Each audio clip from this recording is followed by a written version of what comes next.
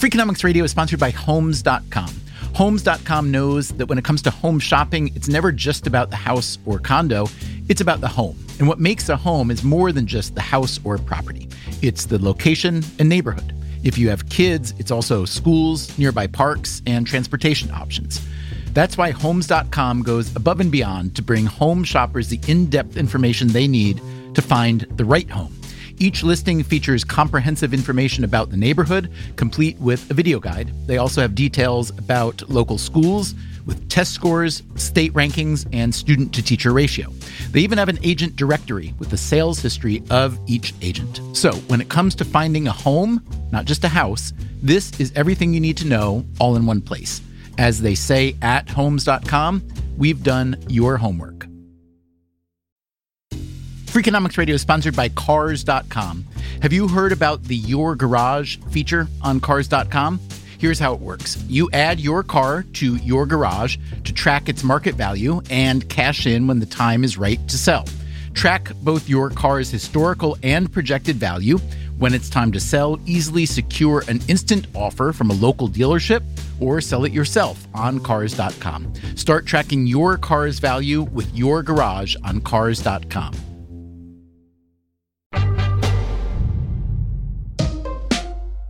Hey there, it's Stephen Dubner, and we've got something special for you this week, an episode of Freakonomics MD, one of our sibling shows from the Freakonomics Radio Network. Freakonomics MD is hosted by Bapu Jena, who is both a physician and an economist. Every week, he tries to answer a thorny question at the intersection of economics and medicine. Recently, he's looked at why doctors overprescribe antibiotics, whether Americans are going overboard with colonoscopies, and what happens when physician assistants and nurse practitioners replace doctors. You can get all those episodes and many more wherever you get your podcasts. As for the episode we're about to play for you, there aren't many questions thornier than this one. It is a classic example of how it can be really hard to prove cause and effect in healthcare. I hope you enjoy this episode. I hope you will follow or subscribe to Freakonomics MD on your favorite podcast app. And I hope you'll stick around to the end of this episode to hear a preview of a special series that we're about to run right here on Freakonomics Radio with me back in the host's chair. As always, thanks for listening.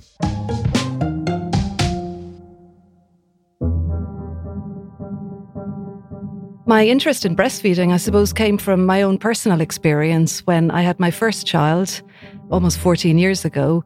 Emla Fitzsimons gave birth on a Saturday afternoon and stayed in the hospital until Monday morning. At first, she didn't think much about what day of the week it was. Her mind was on something else.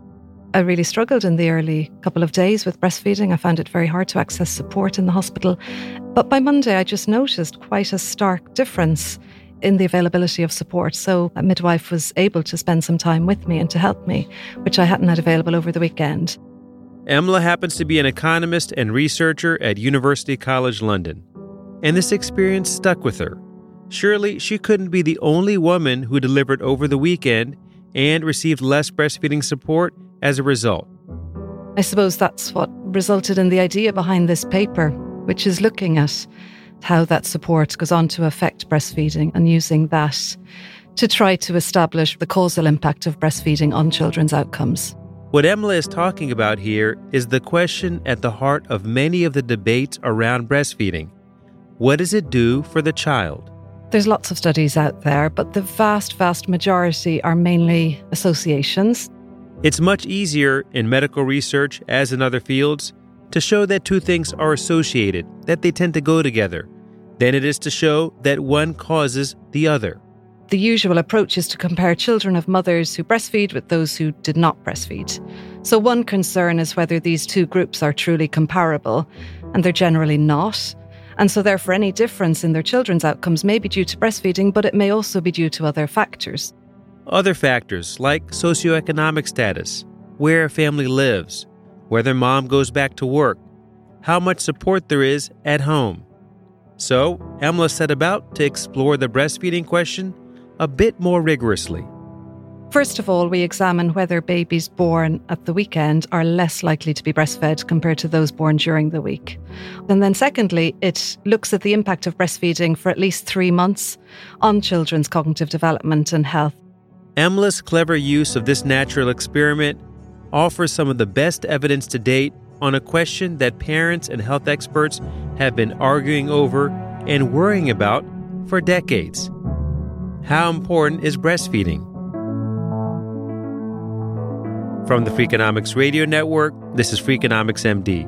I'm Bob Bujena. Today on the show, what did EMLA Fitzsimons learn? We found that all of the effect appears concentrated on children's cognition, and we observed strong effects lasting at least to age 5. But first, economist and author Emily Oster will explain how she tries to help parents make big decisions using data and why, with breastfeeding, this can be really hard to do. Some of the ways we have been pressuring people to breastfeed have been counterproductive and can actually be quite harmful.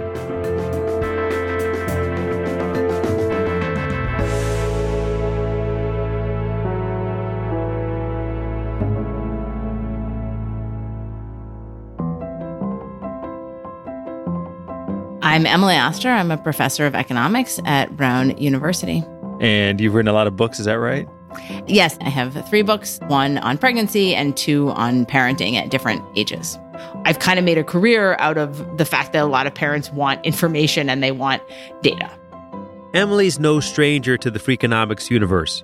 She's been a guest before on this show and on other shows on our network, like People I Mostly Admire and Freakonomics Radio.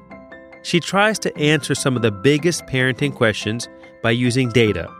Emily's books about pregnancy and early parenting have been bestsellers, but her research focus is a little different. She studies health behaviors and also statistical methods. So, basically assessing how good research methods and research itself actually are. This is especially relevant with parenting. The kinds of data that are easiest to access when we have questions about parenting are data where you have 2 groups of families and one group engages in one parenting practice and another group engages in another parenting practice. For example, something I was writing about this morning is Montessori school. So you can think about how you would evaluate the quality of Montessori school by looking at parents who send their kids to Montessori school and comparing them to parents of kids who did not go to Montessori school. Remember the associations issue that Emla Fitzsimons mentioned earlier?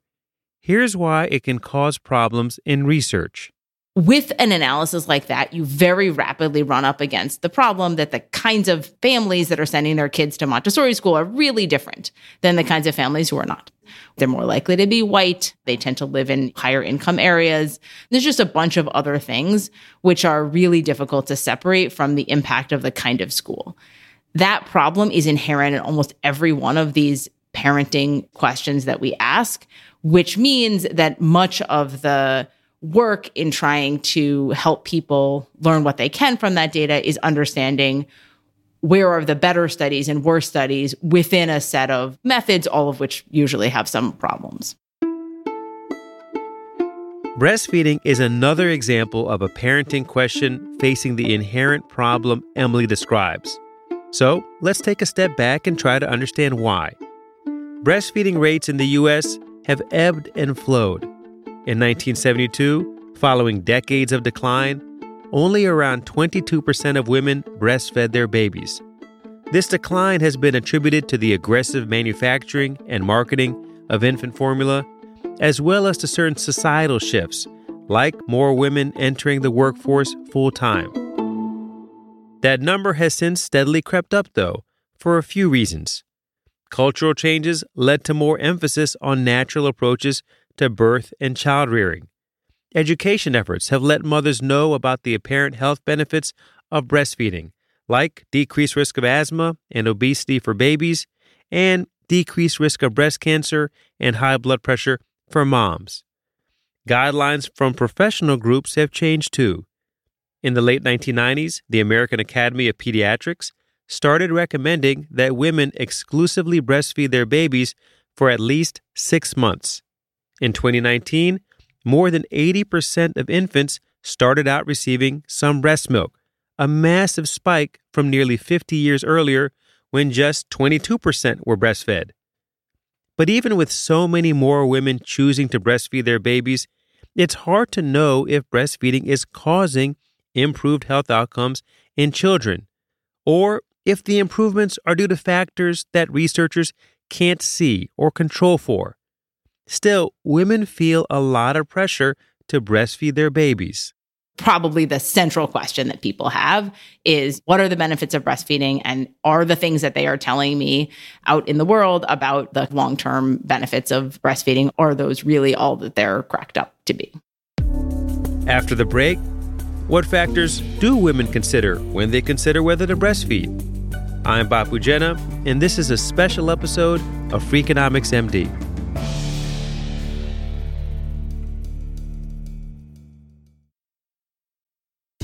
Freakonomics Radio is sponsored by FedEx.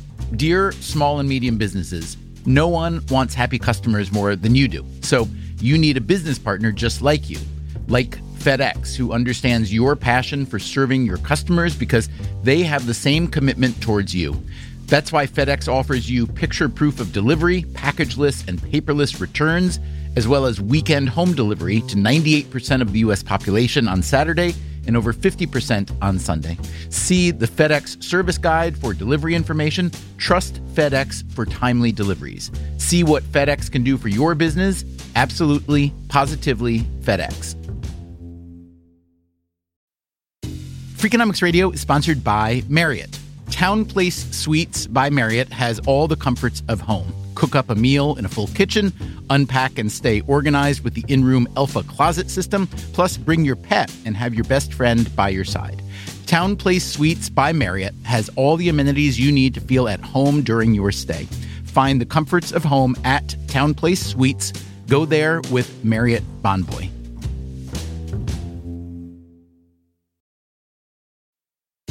Freakonomics Radio is sponsored by Amica Insurance. Amica Insurance is all about empathy. They know your auto, home, and life insurance are more than just policies. Home insurance is about protecting the life you've built. Auto insurance is there to protect you on the road ahead. That's why Amica takes a consultative approach to help protect what matters most to you. They are a customer-owned insurance company that puts your needs first, and their representatives are available 24/7 for claim-related matters. As Amica says, empathy is our best policy.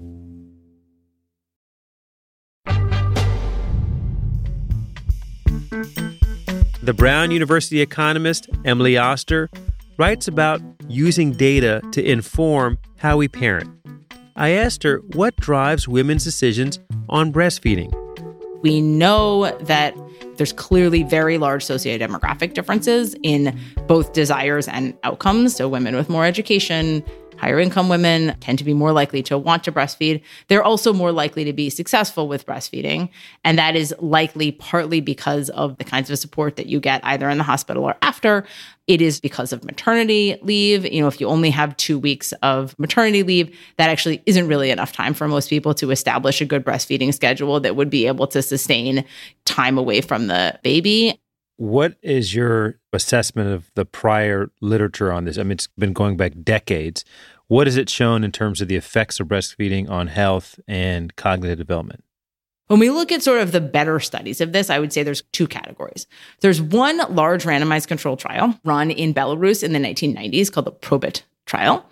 And the PROBIT trial uses what's called an encouragement design. They encourage the treatment group to breastfeed. They didn't do as much encouragement with the control group. They have differences in breastfeeding rates at 3 months, at 6 months. And if you dig down into that data, you actually see some impacts on eczema and sort of allergy kind of reactions, on gastrointestinal illness in the first year, but you don't really see anything in terms of long-term health, in terms of long-term cognitive development. So that is one piece of the better literature. And the other piece is sibling studies. So those are a bit easier to run. It's not a randomized trial. You want to think about there's 2 siblings, same family. One is breastfed, one is not. Those kinds of studies tend to show quite limited impacts of breastfeeding. Again, maybe something on gastrointestinal illness, maybe something on ear infections, but not these kind of long-term impacts on cognitive development or weight or height or the kinds of things that are often cited when people are told breast is best. Don't you want to give your kid the best start? So maybe explain to me what the intuition is behind doing a sibling study. What are you trying to account for that would otherwise be difficult to do? Let me tell you about one of these kind of studies. So there's a data set called the National Longitudinal Survey of Youth, which has a lot of kids in it, and it follows the starting point as women, and so then they sometimes have multiple kids. And so you can analyze the impacts of breastfeeding on cognitive development in that sample. So you can look at the IQ of kids and how it relates to whether they were breastfed. And so if you just compare the raw means, you see that the kids who are breastfed tend to do better on IQ tests than the kids who are not. You can then start by putting in some basic controls. So sort of some basic adjustments for maternal education and maternal income and race and so on. And that lowers those effects a lot. So the differences are much smaller once you adjust for some of that. But you then worry, well, there's a bunch of other stuff still left. For example, what about mom's IQ? Okay, so then you can do a version of the analysis where you control for mom's IQ. That makes the effects even smaller. But there are still potentially unmeasured differences between women that are both contributing to their decision to breastfeed and contributing to their kids' IQ. The idea behind the sibling effect is to say, well, let's just hold the mom constant. Let's take the same mom, and then we're going to be able to hold constant everything about her, including the things that we don't directly see in the data. It's literally the same person. When you do that in that study, when you sort of control and compare two kids with the same mom, you don't get any impacts on IQ. How do those studies deal with the problem then that if a mom has two kids, the decision to breastfeed one child and the decision to not breastfeed the other child, that isn't random, right? I think that people who run these studies would tell you, well, maybe there is an element of randomness. You know, it's like, you're busy or it's harder to breastfeed the first kid. But I actually agree that with almost any sibling study you run, you've got to ask the question, well, like, this seems important. Why did you do it differently? And I think this kind of study is not as good as a randomized trial, for sure. Knowing the literature as you do, how much would you say that the literature should inform the decision of a mom to breastfeed or not? My general takeaway is that the effects are relatively small. And as a result, a big part of this decision should be about, what works for you, what works for your family. What's the pushback that you get about these views? I don't get as much pushback about this as I thought that I would. I think that there is an increasing recognition in the world that some of the ways we have been pressuring people to breastfeed have been counterproductive and can actually be quite harmful, particularly to maternal mental health. To the extent there is pushback, I think it's absolutely around the idea of, well, what if there are benefits, or what if we're missing something, or what if there could be some benefit for a small number of people and we've kind of missed out on it. And so we should, get everybody to do this. And I don't find that surprising. I don't agree with it. How valuable do you think it would be to run a randomized trial to help answer some of these breastfeeding questions? I think it would be very valuable. The British economist Emma Fitzsimons didn't exactly run a randomized trial, but she came close. After the break, she'll share the findings from her new study and tell us who stands to benefit most. I think it speaks to the importance of the early years in terms of their influence on later outcomes. Absolutely vital. I'm Bapu Jena, and this is Freakonomics MD.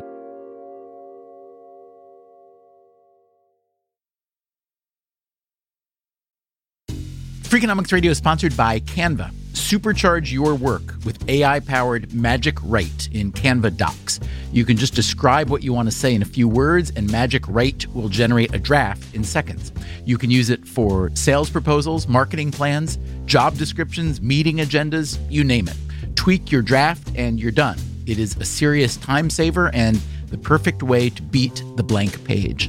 Generate your draft with Canva Docs at canva.com. Designed for work. Freakonomics Radio is sponsored by Southern Company.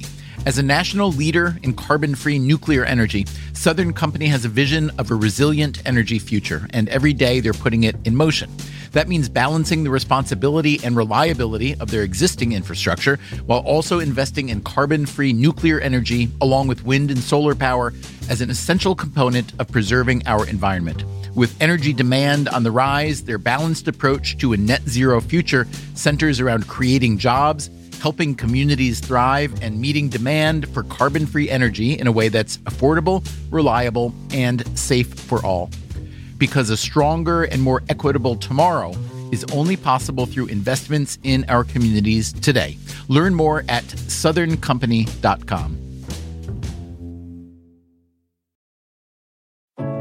What does it mean to be rich?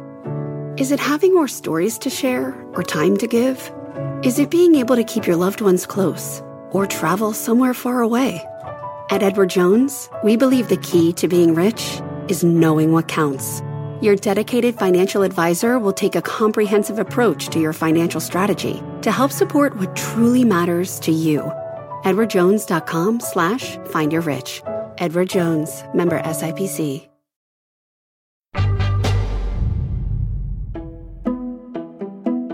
I've long been interested in studying different aspects of early parenting behaviours and the early childhood environment. And as an economist, I'm particularly interested in measuring causal impact so that we can think of the best possible policy levers to help improve people's well-being. That's Emla Fitzsimons again, from University College London.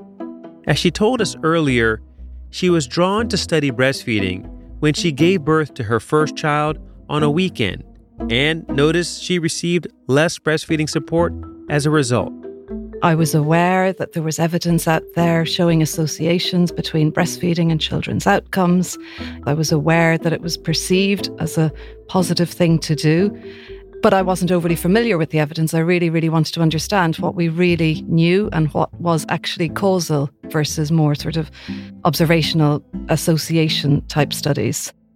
Emla also happens to lead the Millennium Cohort Study, which follows over 19,000 children born in the UK at the turn of the millennium. Using this group and its data, combined with her own experience, Emla tried to answer one question about breastfeeding, and then another. We know more disadvantaged mothers are less likely to breastfeed. That was an important motivation behind our research. So first of all, we examine whether timing of birth affects breastfeeding, and in particular, whether babies born at the weekend are less likely to be breastfed compared to those born during the week. And for a certain group of mothers, those who left school before age 17, we find that it does. So to give you an example, a baby born on a Saturday is 6 percentage points less likely to be breastfed compared to a baby born on a Monday, so 27 versus 21%. And we find evidence in our study to suggest that it's because breastfeeding support is less available in the hospital at weekends. So that's the first aspect. And then secondly, it looks at the impact of breastfeeding for at least 3 months on children's cognitive development and health and non-cognitive outcomes for this group of mothers. It finds benefits for cognitive development lasting at least to age 5, and it doesn't find effect on health or non-cognitive outcomes. What is it exactly about the lactation support that is different on the weekend in UK hospitals versus the weekdays? It's just less available. So in the UK, midwives and nurses in maternity wards generally, as part of their regular duties, provide lactation support in the very early postpartum period. Weekend working hours are more expensive for the National Health Service, so they tend to have lower capacity at weekends compared to during the weekday to sort of focus on the non-core aspects of maternity care. So they're more focused on the aspects around delivery and ensuring that everything runs smoothly, and they have less time really available for other non-essential services or what are considered non-essential, such as providing lactation support to new moms. A critical assumption that you make here is that if you show that moms who deliver on the weekend are less likely to breastfeed than moms who deliver on the weekdays, that is due to differences in lactation services as opposed to differences in the characteristics of the moms or other services that the hospital may provide for the weekend versus weekdays. Can you explain to me what you did to make sure that the moms were essentially randomized or quasi-randomized to these two different levels of lactation support? We focused on a sample of low-risk natural deliveries. That was the first thing. So we excluded elective caesareans, which may be timed in a particular way. In the UK, at the time of our study, around 98% of births were through the public health system, which I know is quite different to the US. And so there was no choice, practically no choice about when a woman gives birth. So it's a spontaneous act. The data that we use is extremely rich in lots and lots of background characteristics. So we could then show that if you compare the women who gave birth at the weekend versus weekdays along many, many dimensions, they were absolutely comparable. We didn't observe any significant differences along lots and lots of observable characteristics that we looked at. So that was one really important aspect. We also observed some information about the birth, about the type of care they received in hospital, about their experience of breastfeeding support. So we used different sources of data, again, to show that when you compare the births at the weekend and during the week, with the exception of breastfeeding support, we didn't observe any differences in the core services that were being provided. So the type of delivery, the type of pain relief being used, and so on. That was a really important dimension to show as well. But when we looked at people's experience of breastfeeding support, we found that they were significantly more likely to report that they were less satisfied with the support they received at weekends. They had less access to midwives to help them establish early breastfeeding. So I suppose together, this is all really, really important, like you say, Bapu, to show that essentially this is pretty much comparing two groups who are absolutely comparable. The only difference is just the sort of lottery of birth. Due to that, one happens to give birth during the week and the other group happens to give birth during the weekend. And so we can then go on to compare their children and compare their development over time and attribute any differences in their development to breastfeeding. You focused on economically disadvantaged mothers. Was there a particular reason that you looked at that group? We needed some variation in breastfeeding that was due to exogenous or random reasons. So when we studied that first stage, whether timing of birth affects breastfeeding, we found that it did affect breastfeeding, but only for the sample of relatively low-educated mums. So baby born on a Saturday versus a Monday was less likely to be breastfed. When we looked at that for high-educated mums, we didn't find any difference in breastfeeding by day of the week. I see. And let me just make sort of a statistical point. It's nuanced, but I think it's important. In your design, which is sort of this natural experiment, you're relying on something that is plausibly random with respect to the timing of birth, which is the availability of a lactation consultant. But for that to allow you to study the question that you want to study, it has to be the case that that service affects the likelihood of women to breastfeed or try to breastfeed. And maybe for women who are already planning on doing that, maybe economically advantaged moms doesn't really have an effect. But there are some women who are at the margin for whom that sort of access would lead them to do something that they otherwise might not do. And in this case, that's breastfeed or try to breastfeed their kids. Is that the right way to think about it? I think that's right. And because they've received this extra support, they're then able to breastfeed compared to had they not received that support. And what were the outcomes that you studied specifically, and how large were the effects? We looked at children's cognitive development and mainly focused on expressive language, nonverbal reasoning and problem solving. We looked at a range of maternal reported measures of health of the child, including infections, skin problems, and persistent vomiting and diarrhea. And also we looked at measures of obesity as well in childhood. And then we looked at maternal reported measures of children's socio-emotional and behavioural development. And we looked at all these measures up to age 7. We found that all of the effect appears concentrated on children's cognition, and we observed strong effects lasting at least to age 5. In terms of the size of the effect, we found the effect to be mostly concentrated, I would say, on expressive language. We found that breastfeeding for at least 90 days versus less than that would shift a child up 15 percentile points in that distribution. So the effect was large. By age 7, it appears that the effects are a little smaller and possibly fading out, but we can't say for sure. And we need to study this further to really understand the longer term outcomes. And I would say this is an absolutely vital and open question. But luckily for this study, we now have data on educational attainment up to age 16, which we're now planning to look at next. So it felt to me that the effect was large. Do you think it's too large? Does it make sense for the magnitude of the effect? I mean, is it too large? It is a statistically significant effect. We're not picking up any effect on health or on non-cognitive outcomes. Of course, absence of evidence is not evidence of absence. But I think the fact that it's concentration on cognition is an important finding. But this is one study using a very robust and new methodology to study this. And hopefully we'll see more studies. I'd like to understand a little bit more about the mechanism here. And what I would like to understand is whether or not it's the breast milk, I mean, literally the breastfeeding that's occurring, versus the mother-child interaction, or both. And is there a way to separate those things?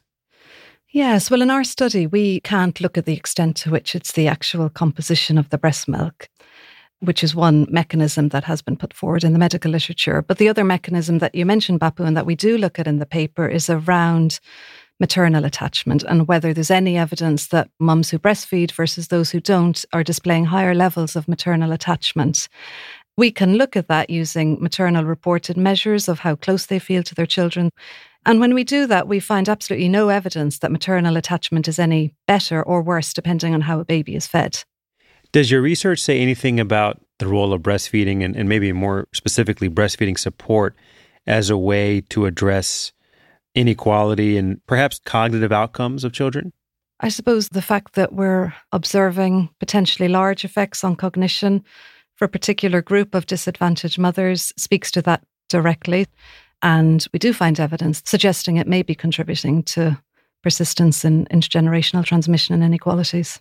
I think that makes the case all the more compelling that it is a group of disadvantaged mums that it seems to be having an impact on.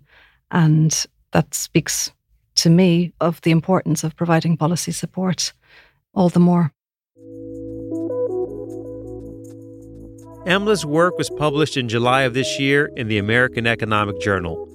I wanted to cover it on this show because it's one of the most creative studies I've seen that tries to isolate the causal effect of breastfeeding on children's health and cognitive outcomes. It can be hard to find a way to bring rigor to questions about private choices like breastfeeding. Emla's study isn't the final word, but it gets us closer to some clearer answers about breastfeeding and its potential to address larger issues like equity. Ultimately, though, regardless of these or any findings, we need to be supporting moms more if they want to breastfeed, for any reason. Here's Emily Oster again. One of the real reasons to encourage breastfeeding is because people might like it and because it might work for your family. That is such a strong argument for helping everyone have access to this if they want it. Part of what's so tricky about this is I simultaneously think that we should dial down the intensity of the messaging about how you have to breastfeed because otherwise you're a bad parent. And we also should way dial up how supportive we are for people who want to try this, who want to do this. That's it for today's show. I'd like to thank my guests, Emily Oster and Emla Fitzsimons. And here's an idea to leave you with based on today's discussion. You may have heard that earlier this year, there was a large shortage of baby formula in the U.S. This got me thinking about moms who might have decided to breastfeed or continue breastfeeding because formula was, all of a sudden, less available. Could that be another natural experiment to study the impact of breastfeeding?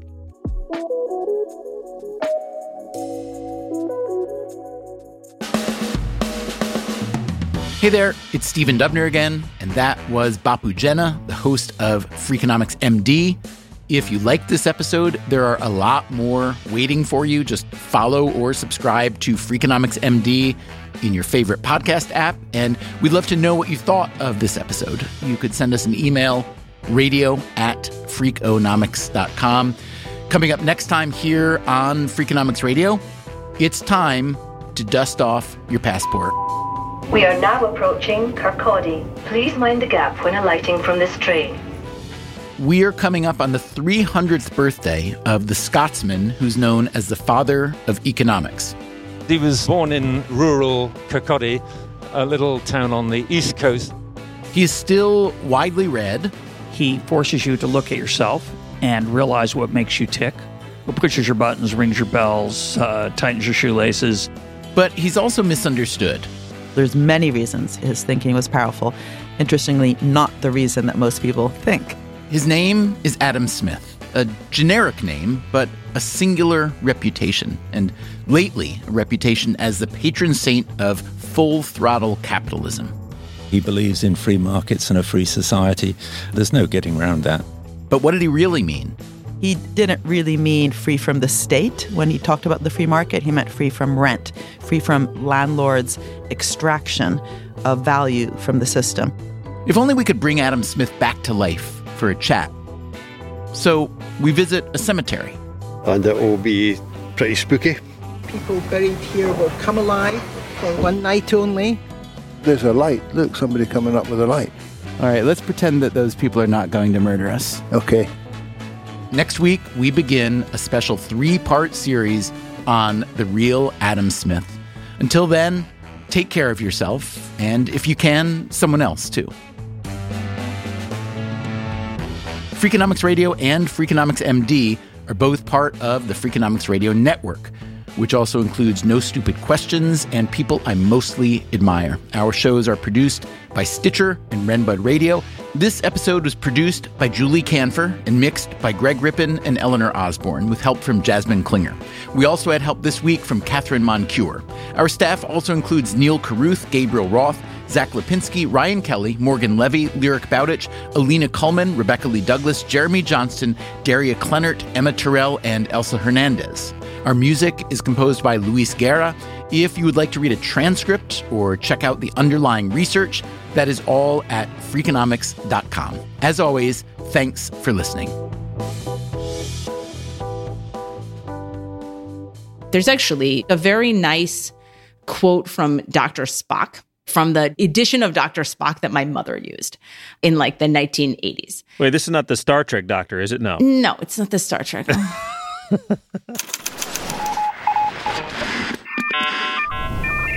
The Freakonomics Radio Network, the hidden side of everything. Stitcher.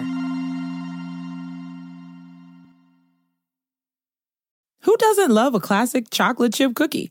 Famous Amos has been making them since the 70s, 1975 to be exact.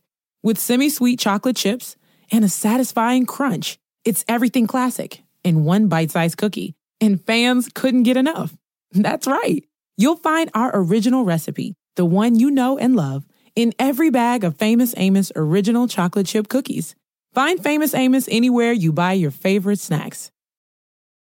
This is a big year. The Ohio Lottery's golden anniversary. 50 years of excitement, of growing jackpots and crossed fingers. 50 years of funding for schools, of changed lives and brightened days. 50 years of fun. And that is worth celebrating.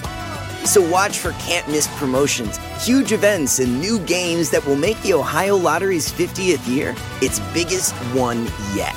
Learn more at funturns50.com. Start clean with Clorox, because Clorox delivers a powerful clean every time. Because messes happen. Because I need the charcoal mask. Great, because why would I put that on my face when I could drop it in my sink? This is what I get for multitasking. Ugh, why is charcoal so sticky? Hello? Hey, Janice. I am so sorry. I thought I was on mute. No, we don't need to reschedule. I'll just stay off camera. Ooh, yeah, that happens. So start clean with Clorox. Use Clorox products as directed.